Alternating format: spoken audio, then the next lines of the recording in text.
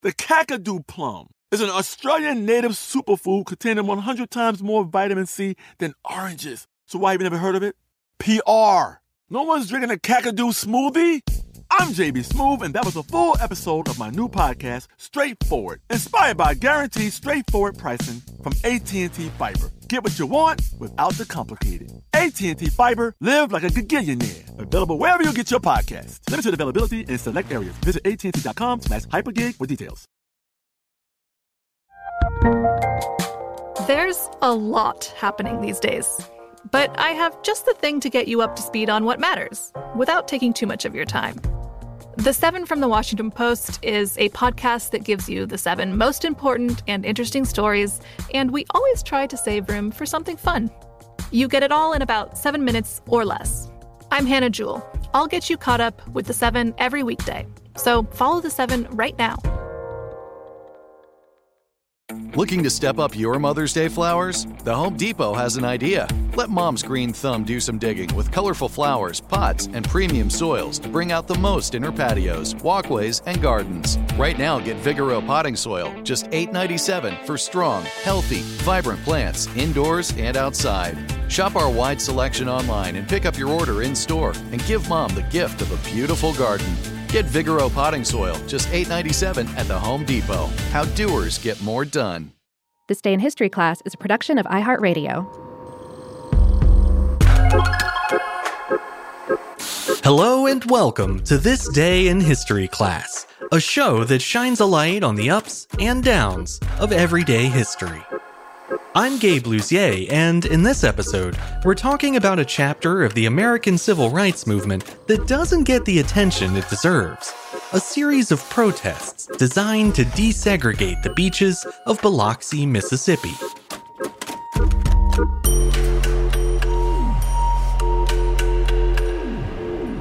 The day was April 24th, 1960.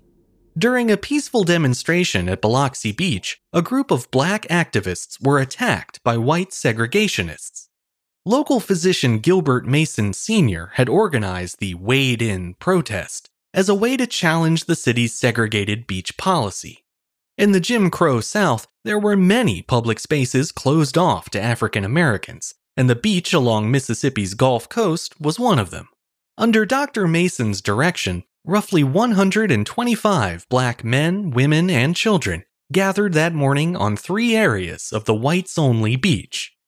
The volunteers didn't carry signs or chant slogans. Instead, they did what any family does at the beach. They laid out blankets and chairs, sunbathed, played games, and went for a swim. They knew they wouldn't have long to enjoy the day, though. Other wade-ins had been staged before, and they had all ended the same way, with black people being ordered off the beach by police and sometimes also arrested. However, the wade-in on April 24th was different. On that day, an angry mob of white men was waiting for them, armed with clubs, pipes, brass knuckles, and bricks. When the black families refused to leave the beach, the mob began its assault, setting off the most brutal race riot in Mississippi history, a day now remembered as Bloody Sunday. In the mid-20th century, public spaces were almost entirely segregated in Mississippi, even though the state had very few segregation laws on the books. The pervasive racism of white citizens and members of law enforcement was enough to keep the practice going without the need for an official policy. It was a similar story in other southern cities, such as Miami and St. Augustine in Florida, and in northern towns like Madison, Connecticut. A few years earlier, in each of those places, black activists had fought for their right to visit public beaches by hosting wade-ins. The new form of protest made its way to Mississippi in 1959, marking the beginning of the civil rights struggle in the state. The first Mississippi wade-in took place on May 14, 1959. That's when Dr. Gilbert Mason Sr. went for a swim in the Gulf of Mexico with some friends and their children. Not long after arriving, the group was chased off the beach by city police, who claimed the area was off limits to black people. Dr. Mason had anticipated that response. In fact, it was the whole reason he had organized the small-scale wade-in the first place. He knew that the county maintained the beach with taxpayer money, including that of black residents, and he believed that gave them just as much right to be there as anyone else. Their removal from the beach that day provided a legal test for that right. Mason Sr. and one of his friends went to the police station and asked to see the law they had supposedly broken, but their request was denied. The law in question was allegedly kept in a locked safe, one that conveniently could not be opened at that time. The men returned the following day, but were given a similar brush-off, and then told not to return to the beach or else they'd be arrested. Undeterred, Dr. Mason and a group of friends contacted the county board of supervisors and pled their case for equal access to the city's beaches. The board sided with the police, insisting that it was against the law for African Americans to use Biloxi Beach. As a compromise, the board offered a segregated portion of the beach just for black residents. However, Mason refused. He didn't want the right to use just a sliver of the 26-mile-long beach. He wanted access to, quote, every damn inch of it. The county considered the matter closed, but Dr. Mason did not. He decided to press the issue by hosting more wade-ins, even though there was a chance he'd be arrested or worse. He later reflected on that choice, writing, quote, I wanted to live a long life, but I wanted the chance for a full and wholesome life for my family and for us as a people. On April 17, 1960, Dr. Mason staged a one-man wade-in at Biloxi Beach. No one else had heeded his call to attend the protest, so he did it alone. He was promptly arrested, but when the news got around, scores of black Biloxi residents promised to join him for the next protest. They kept their word, and on April 24th, Mason returned to the beach for his third wade-in, this time accompanied by about 125 others. The plan was to split into groups and visit the beach near three prominent downtown locations: the cemetery, the lighthouse, and the hospital. Dr. Mason would drive between those stations to make sure everything was proceeding smoothly. Before the protest got underway, he instructed the participants to leave behind anything that might be misconstrued as a weapon, even a metal nail file. Their goal was civil disobedience, and Mason wanted to reduce the risk of anyone claiming otherwise. The third wade-in began peacefully, with black families soaking up the sun and playing games along the shoreline.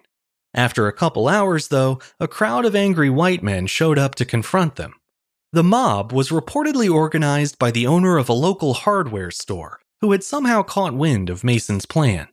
The segregationists demanded the protesters leave the beach immediately, and when that order went ignored, they began pelting the black crowd with rocks and bricks. Fights broke out all along the beach, as unarmed protesters fought for their lives against white attackers armed with clubs, chains, and in some cases, with guns. At one point, some people in the mob began firing shots above the heads of the crowd in an attempt to scare them off. No one died that day, but by the time the dust had settled, 8 black men and 2 white men had been shot, and many others had been injured in other ways. The police were there to witness most of the violence, but they never lifted a finger to stop it.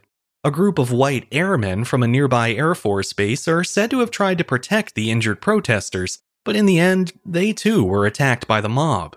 Most of the protesters fled when the fighting began, though some were chased down and assaulted before they could get away. Dr. Mason did what he could to treat the injured, but the violence continued even after the beach was cleared. That night, white mobs drove through black neighborhoods, harassing residents and even shooting at them. Many black workers were escorted home by deputies that night, though some chose to sleep at their workplaces rather than trust their lives to the police.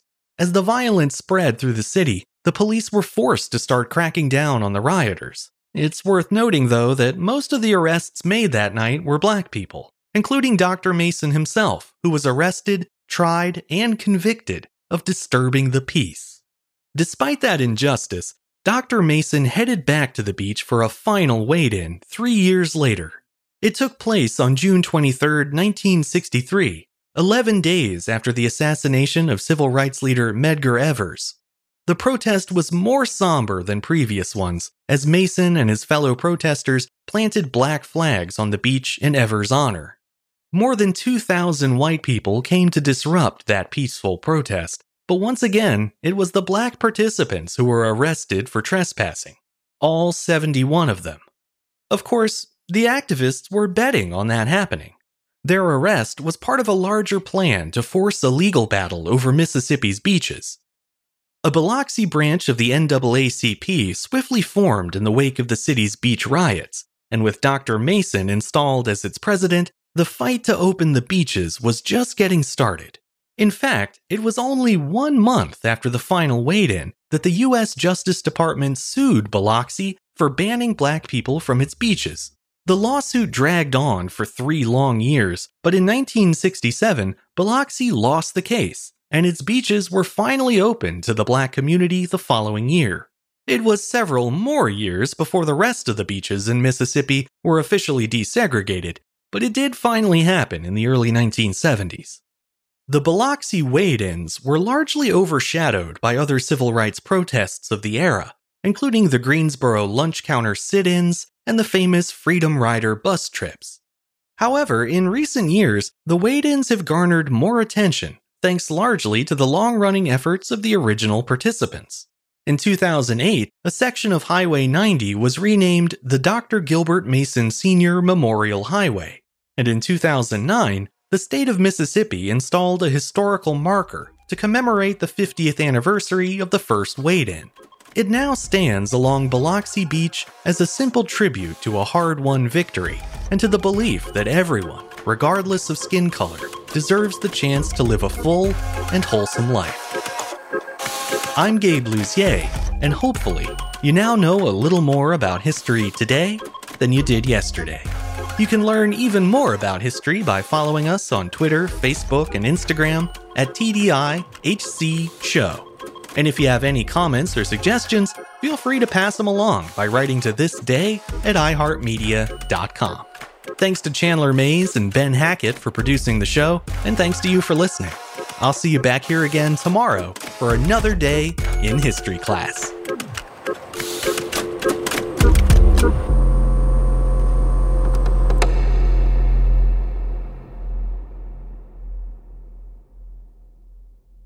Xfinity has free premium networks for everyone this month, no matter what kind of entertainment you love. Addicted to true crime? Catch killer cases and more spine-tingling shows on A&E Crime Central. Crave adventure? Explore Asian action movies on Hi-Ya. Searching for something extreme? Check out skating, snowboarding, and more on Fuel TV Plus, the global home of action sports. And find crowd-pleasing bops on iHeartRadio's Hit Nation playlist. There's new free shows and movies to love every week. Say free this week in your Xfinity voice remote.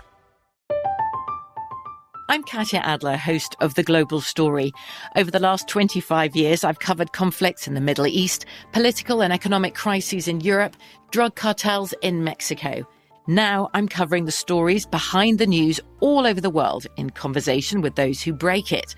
Join me Monday to Friday to find out what's happening, why, and what it all means. Follow The Global Story from the BBC wherever you listen to podcasts. Xumo Play is your destination for endless entertainment. With a diverse lineup of 350-plus live channels, movies, and full TV series, you'll easily find something to watch right away. And the best part? It's all free. Love music? Get lost in the 90s with iHeart 90s. Dance away with hip-hop beats and more on the iHeartRadio music channels. No logins, no signups, no accounts, no hassle. So what are you waiting for? Start streaming at play.xumo.com or download from the app and Google Play stores today. All you can stream with Xumo Play.